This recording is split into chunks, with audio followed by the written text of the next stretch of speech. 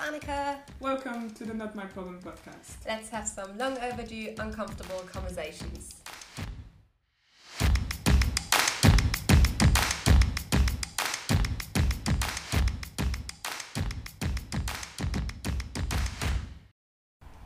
Hi everyone, we're back again. Hi! Today's topic for this episode is sex education, and as you remember in our last episode, we discussed quite a bit about what length we are willing to go to make our bodies appear socially attractive or sexually attractive. And this is basically why we want to discuss sex with you today, and we want to address this topic because oftentimes it's still considered a taboo. And there's a lot of misinformation going around that can ultimately cause a lot of harm. Yeah, so before we carry on, I just want to recap what sex education actually is or looks like, at least in the UK. It is known as sex and relationship education, and it's compulsory from age 11 onwards since 2019. It involves teaching children about reproduction, sexuality, and sexual health. It doesn't promote early sexual activity at all or any particular sexual orientation. And some parts of sex and relationship education are compulsory. These are part of the national curriculum for science, but parents can withdraw their children from all other parts of sex and relationship education if they want. So from what we have seen, sex ed in the UK is a lot more comprehensive than what at least I've experienced in growing up in Switzerland like a couple decades ago now. Yeah, same goes for me growing up in Germany. But for most people, sex is still seen as a taboo topic, right? And it's not just in their close friendship circles or with partners, but it has also been taboo in society. Yeah, and there's also kind of different expectation socially for men and women, but we want to have a little disclaimer before we go into this conversation. We want to make our listeners aware that the following studies and discussions do not include non-binary or gender-conforming people, or sometimes not even or able-bodied people, because we both don't have any experience of that, and we don't feel comfortable sharing information with that respect. And also there just genuinely wasn't a lot of information, Yeah. Unfortunately. Yeah, we did do our research on this, but it was rather hard to come by any credible research. And yes, as I said, we don't really have a lived experience, and we don't understand and can't relate to some of the issues faced by people of this community. So if you do feel well equipped to talk about this topic for specific groups of people, please do reach out. Yes, get in touch with us, please. We'd be happy to have you on the podcast. Steph, do you want to get started with a couple of sexual taboos then? Yeah, so as you already hinted, there are different expectations from men versus women when it comes to like sexual behavior or just the general concept of sex. For example, the significance of virginity loss. It's very, there is a study published in Springer's manuscript, Sex Roles, that found that female adolescents who reported having sex had significant decreases in peer acceptance over time, whilst male adolescents reporting the same behavior had significant increase in peer acceptance. So it already means that at a young age, the notion of having sex, aka losing virginity, is perceived differently based on your gender. So it's like a cool thing if you're a male, but something to be ashamed of if you are a female. Similarly with other kinds of sexual behavior, so traditionally men or boys are expected to be more to be sexually active, dominant, and the initiator of sexual activity, or more so of heterosexual activity, whereas women / girls are expected to be sexually reactive, submissive, and passive. And moreover, traditionally men are granted more sexual freedom than women. So as a consequence, men and women can be treated differently for the same type of sexual behaviors. Yes, and just to give you a little bit of recap again, in our last episode in Sexism and Healthcare, we also looked at the gendered brain, where these kind of studies that prove those theories or behaviorisms are being further and further just reported and misspread, and it obviously leads to a lot of false information. And so, for example, slut shaming is experienced by 50% of girls compared to only 20% of boys. And a lot of this comes also back from this social conditioning and idea that women/girls are, less sexually active and more submissive or passive. Another study from 2019, published in the Personality and Social Psychology Review, found that for men, frequent sexual activity was more expected and evaluated as more a positive thing than for women. And again, this analysis focused on heterosexual double standards, in which different sexual behaviors are expected of and valued for men and women differently. And this also obviously applies then in turn to the number of sexual partners someone has with respect to sexual double standards, where they have been also associated with gender differences in sexual risk behavior, specifically with more sexual partners for men and more reluctance to request or insist on condom use for women. And this has obviously big implications. Yeah. Of course. There's another double standard, and that's on masturbation. There are many studies that have outlined a masturbation gap between men and women, with men masturbating on average more often than women. So girls tend to learn swiftly and early on that masturbation is shameful, right? That's something that's kind of imposed socially upon girls. And this belief carries on as those girls grow up into women, right? And so men are very much able to, or more so able, or should I say comfortable, to talk about masturbation. And whereas women mostly feel stuck or ashamed around the topic of masturbation, which is a shame, really, because women shouldn't expect to be comfortable having sex with a partner if they're not comfortable doing it alone, right? I mean, that's my point of view. Yeah. No, agreed, and it also takes a whole other level of knowing your own body in that way. But we'll probably talk a little bit about this later on.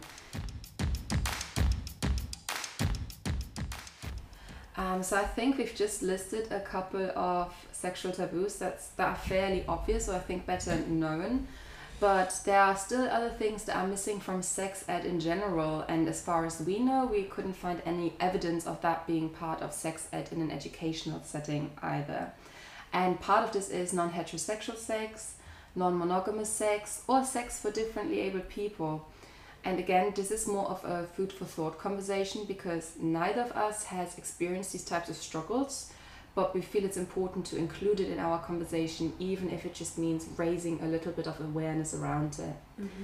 And there's a charity called Enhance UK, which specifically focuses on disability and sex, and they've have produced a lot of interesting material around the topic. And one of the things that they say is widely accepted is that disability isn't seen as sexy. And I think, although I can't name any figures on this, that's a fairly well-known statement, and probably many people would agree with. And it's fairly as obvious as open any magazine and you'll find an article about what makes an attractive partner, right? And whilst we all value different qualities such as intelligence, a sense of humor, specific looks, or financial security, no one ever says disability. It's just not something that's seen as attractive. And also, who wants their disability to be a sexual commodity on the flip side, right? The problem really is we never talk about disability and sexuality in the same sentence. And the result is that people often fear their disability is an active turn-off. And that's one of the biggest barriers that Enhance UK have outlined for people who have a disability. Yeah, there are actually so many barriers that disabled people face when they want to have an active sex life. For example, just self-confidence, self-esteem, or finding a partner, or overcoming physical and emotional barriers, right? And that's due to the lack of representation of disabled people in, as you said, magazines, or just, representing them as attractive, sexually attractive people as well.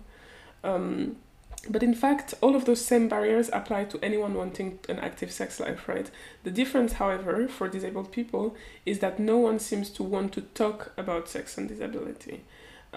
Targeted relationships and sex education for young disabled people is practically non-existent up to this day, and support for couples coming to terms with disability and the impact it has on their relationship is thin on the ground.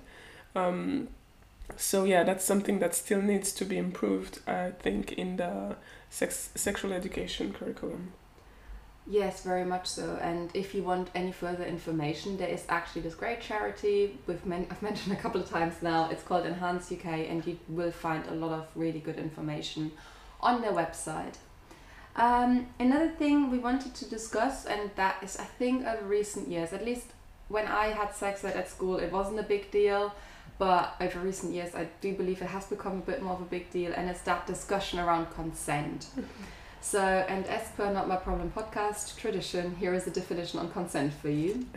So, consent is defined by Section 74 of the Sexual Offences Act 2003. And I'm not going to give you the 100% specific wording here, but there are some pointers from Rape Crisis. And that's, again, a charity in the UK.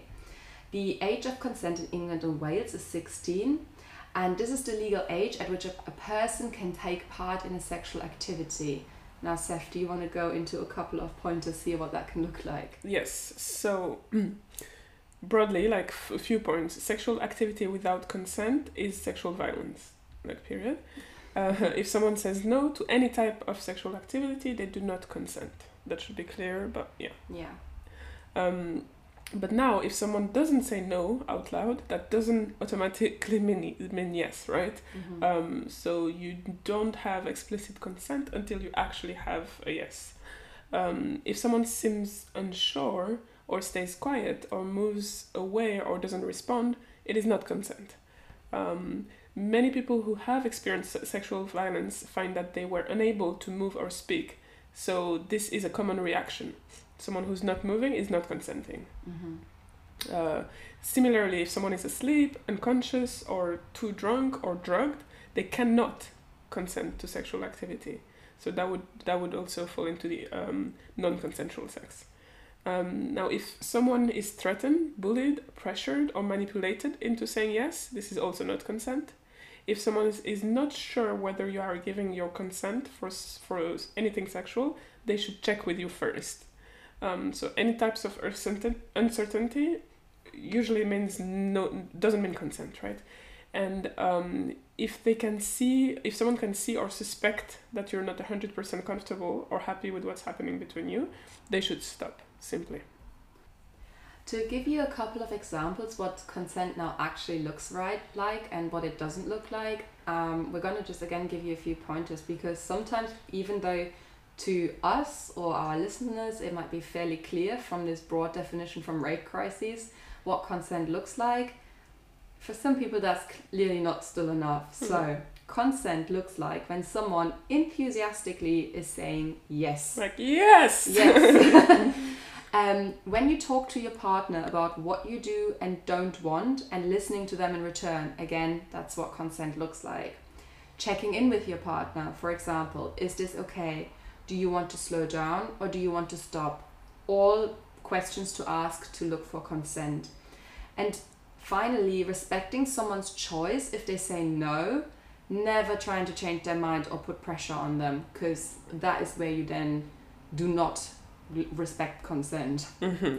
On the other hand, though, like, consent does not look like this. So if you start feeling like you have to agree to sex because you are worried about your partner's reaction if you say no, that's not consent. It means you're pressuring into doing something you don't want to.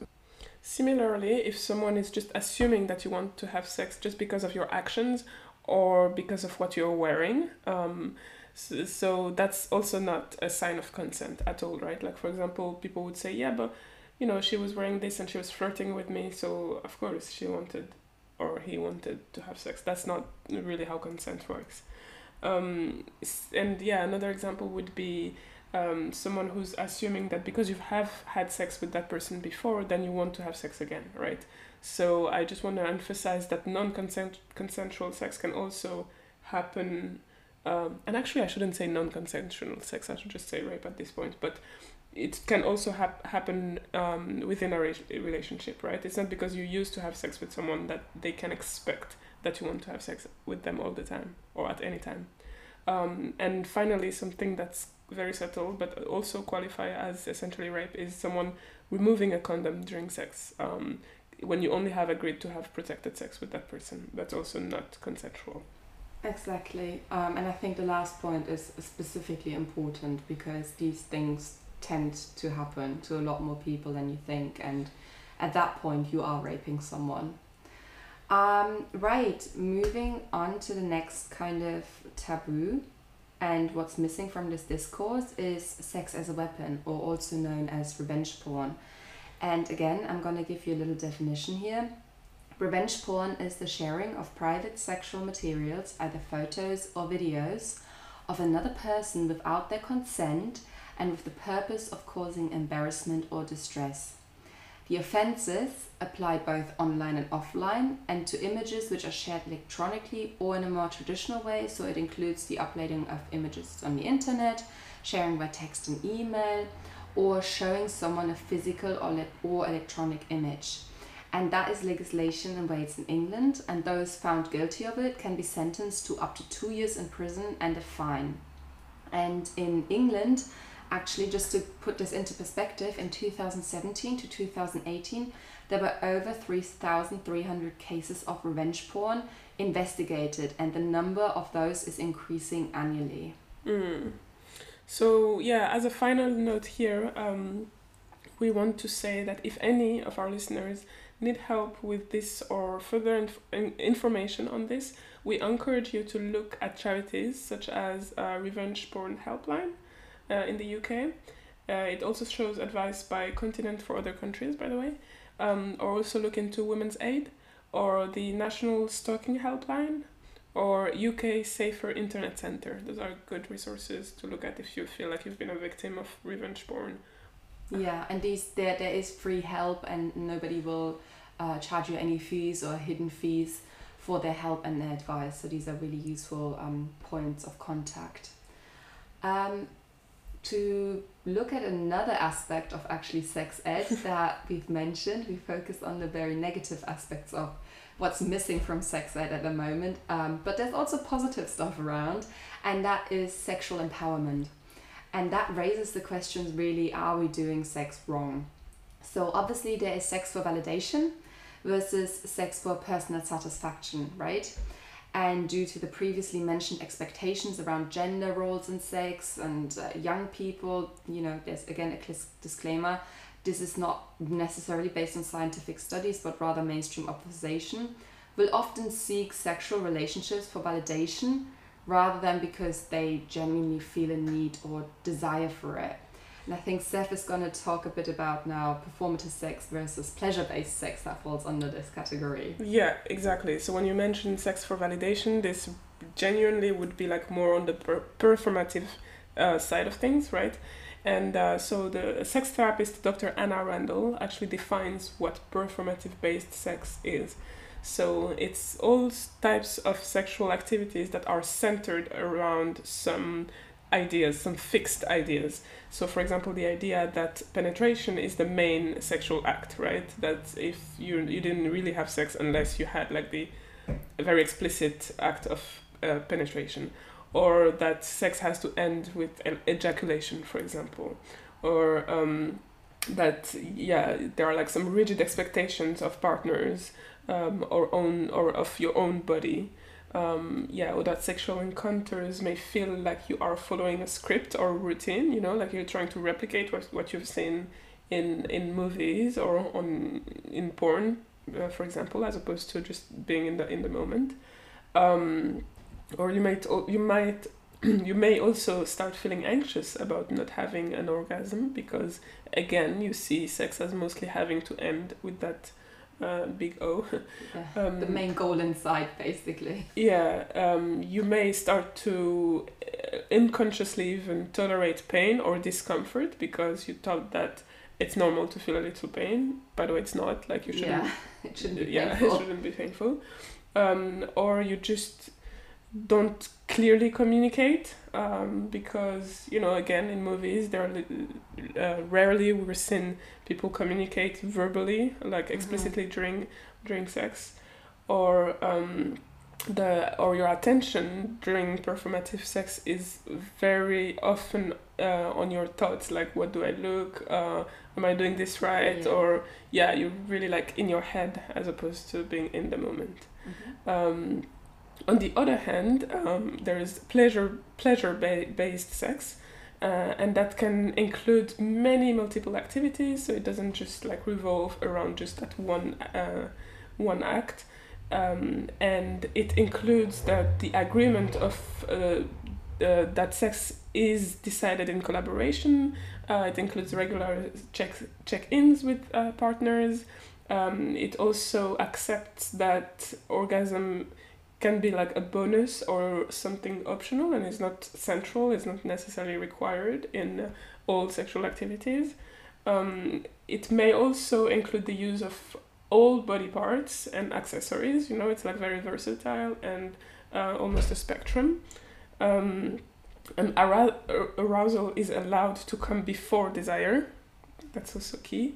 It does not require or expect anything or any person's body, so it doesn't come with any like expectation of let's say erection, or you know, any like explicit expectation. It's just like open to whatever happens, and it always ends when any person wants it, so no one is pushed into like going any longer than they want, and it may look very different each time and for different people, and it can also include regular pleasurable activities. It's like very open-minded, and finally it focuses on physical sensations. Yeah, that's a really good exhaustive list there to kind of give you an idea of what sex can and can't look like. Now, what is actually sexual empowerment then? Well, as Steph already said, it can look really different for everyone. But again, the core idea is that it's meant to be centered around your pleasure above anything else, and it should engage in the sexual activity for my own pleasure first, right? Mm-hmm. And it doesn't have to follow a specific rule book. It should be only guided by your own needs and desires at that given time. And it's also about understanding and respecting your own needs and desires, but also those about, you know, of your partner or partners for this matter. Mm-hmm. And finally, it also is about accepting the need that it might be very different every time you have sexual interaction, or that it might be different to how it's being portrayed in the media or specifically in porn. Mm-hmm. And it's about recognizing that your pleasure is your own responsibility. Yeah, and to that I'd like to add that in order to experience sexual empowerment, you need to start embracing curiosity around sex, right? So you need to start kind of thinking around outside the box, breaking out of the taboos and social norms, if that's what you want. It also means learning what gives you pleasure. It means like letting go of the shame and guilt about asking for what you want and also doing what you desire. It's about embracing the fact that there are many other forms of sex that is not just penetrative sex. It's about also embracing masturbation as a healthy form of sexual expression, because it has so many advantages, such as it's very low risk, right? You cannot transmit any STIs with masturbation. It can teach you what brings you pleasure, and especially for women, because there is a lack of teaching around female sexual pleasure. Sexual empowerment means educating ourselves about the anatomy of our sex organs, right? So just like try to remember how old were you when you found out about the full anatomy of the clitoris, for example. Did you know that there are more than 8,000 nerves ending in the tip of the clitoris alone? I mean, it's like double the number that goes in a penis. Just saying. So and it's just about learning that there are so many things that can give you pleasure, and accepting that you deserve to indulge in those things if you want. Yeah, and this really brings us to the next take of our next part of our episode, and this is our personal take. And think we kind of mentioned this before, or at least for me that's very true. Sex wasn't discussed in this way in sex ed in Germany, at least 10, 15 years ago, whenever I was in sex ed. And then again, also in my female friendship group, that's something that came far later on. It wasn't an open and honest conversation from the get-go. I don't know about you, Seth. Mm-hmm. Yeah, kind of similar experience. It's definitely not mandatory. It was not mandatory, and also it wasn't very comprehensive. And yeah, just like the things I mentioned earlier about the anatomy of female genitalia, just like there's still a lot that I learned as an adult, you know, like way later, I think, in life than necessary. So yeah, I guess that's kind of why we wanted to bring up this topic and have a whole episode around it. It's because there is a general lack of open discussions around the topic. For sure, and as we said, taboos and stigma that's attached to it, it makes it harder for people to have those conversations. Yeah. So now, would you like to give us some ideas on what we could do to make a difference? Yes, so there are a couple of things, and in some ways they kind of repeat bits of what we've just discussed. But, you know, identify your own current limitations and your preconceived ideas around sex. You know, do you carry any guilt or shame? Are you judgmental of other sexuality? All these kind of things are great questions, just even if you ask them yourselves. It doesn't have to be as part of a group discussion with your friends, for example.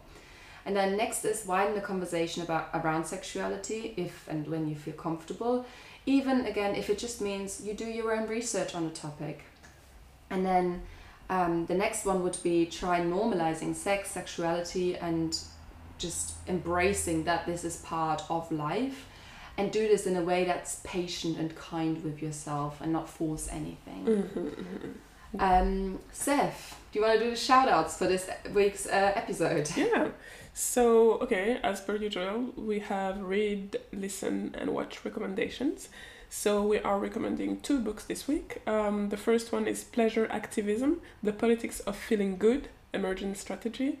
It's written and gathered by Adrienne Maree Brown. And then specifically for Black listeners, I would recommend actually it's a website, afrosexology.com. It's a great online resource centering Black sexual liberation and healing. And then we also have recommendations specifically targeted to queer people. So it's called Queer Sex, a Trans and Non-Binary Guide to Intimacy, Pleasure and Relationships. And it's by Juno Roche. Our listened recommendation is Undressing Disability Podcast by Enhance UK, the charity Annika was mentioning earlier. And then we do recommend you watch the YouTube video by Dr. Anne Olivarius, and it's called Revenge Porn, The Naked Truth. Thank you so much for listening to us today, and we look forward to our next episode. Yes. Thanks for listening. And don't forget, this is your problem too.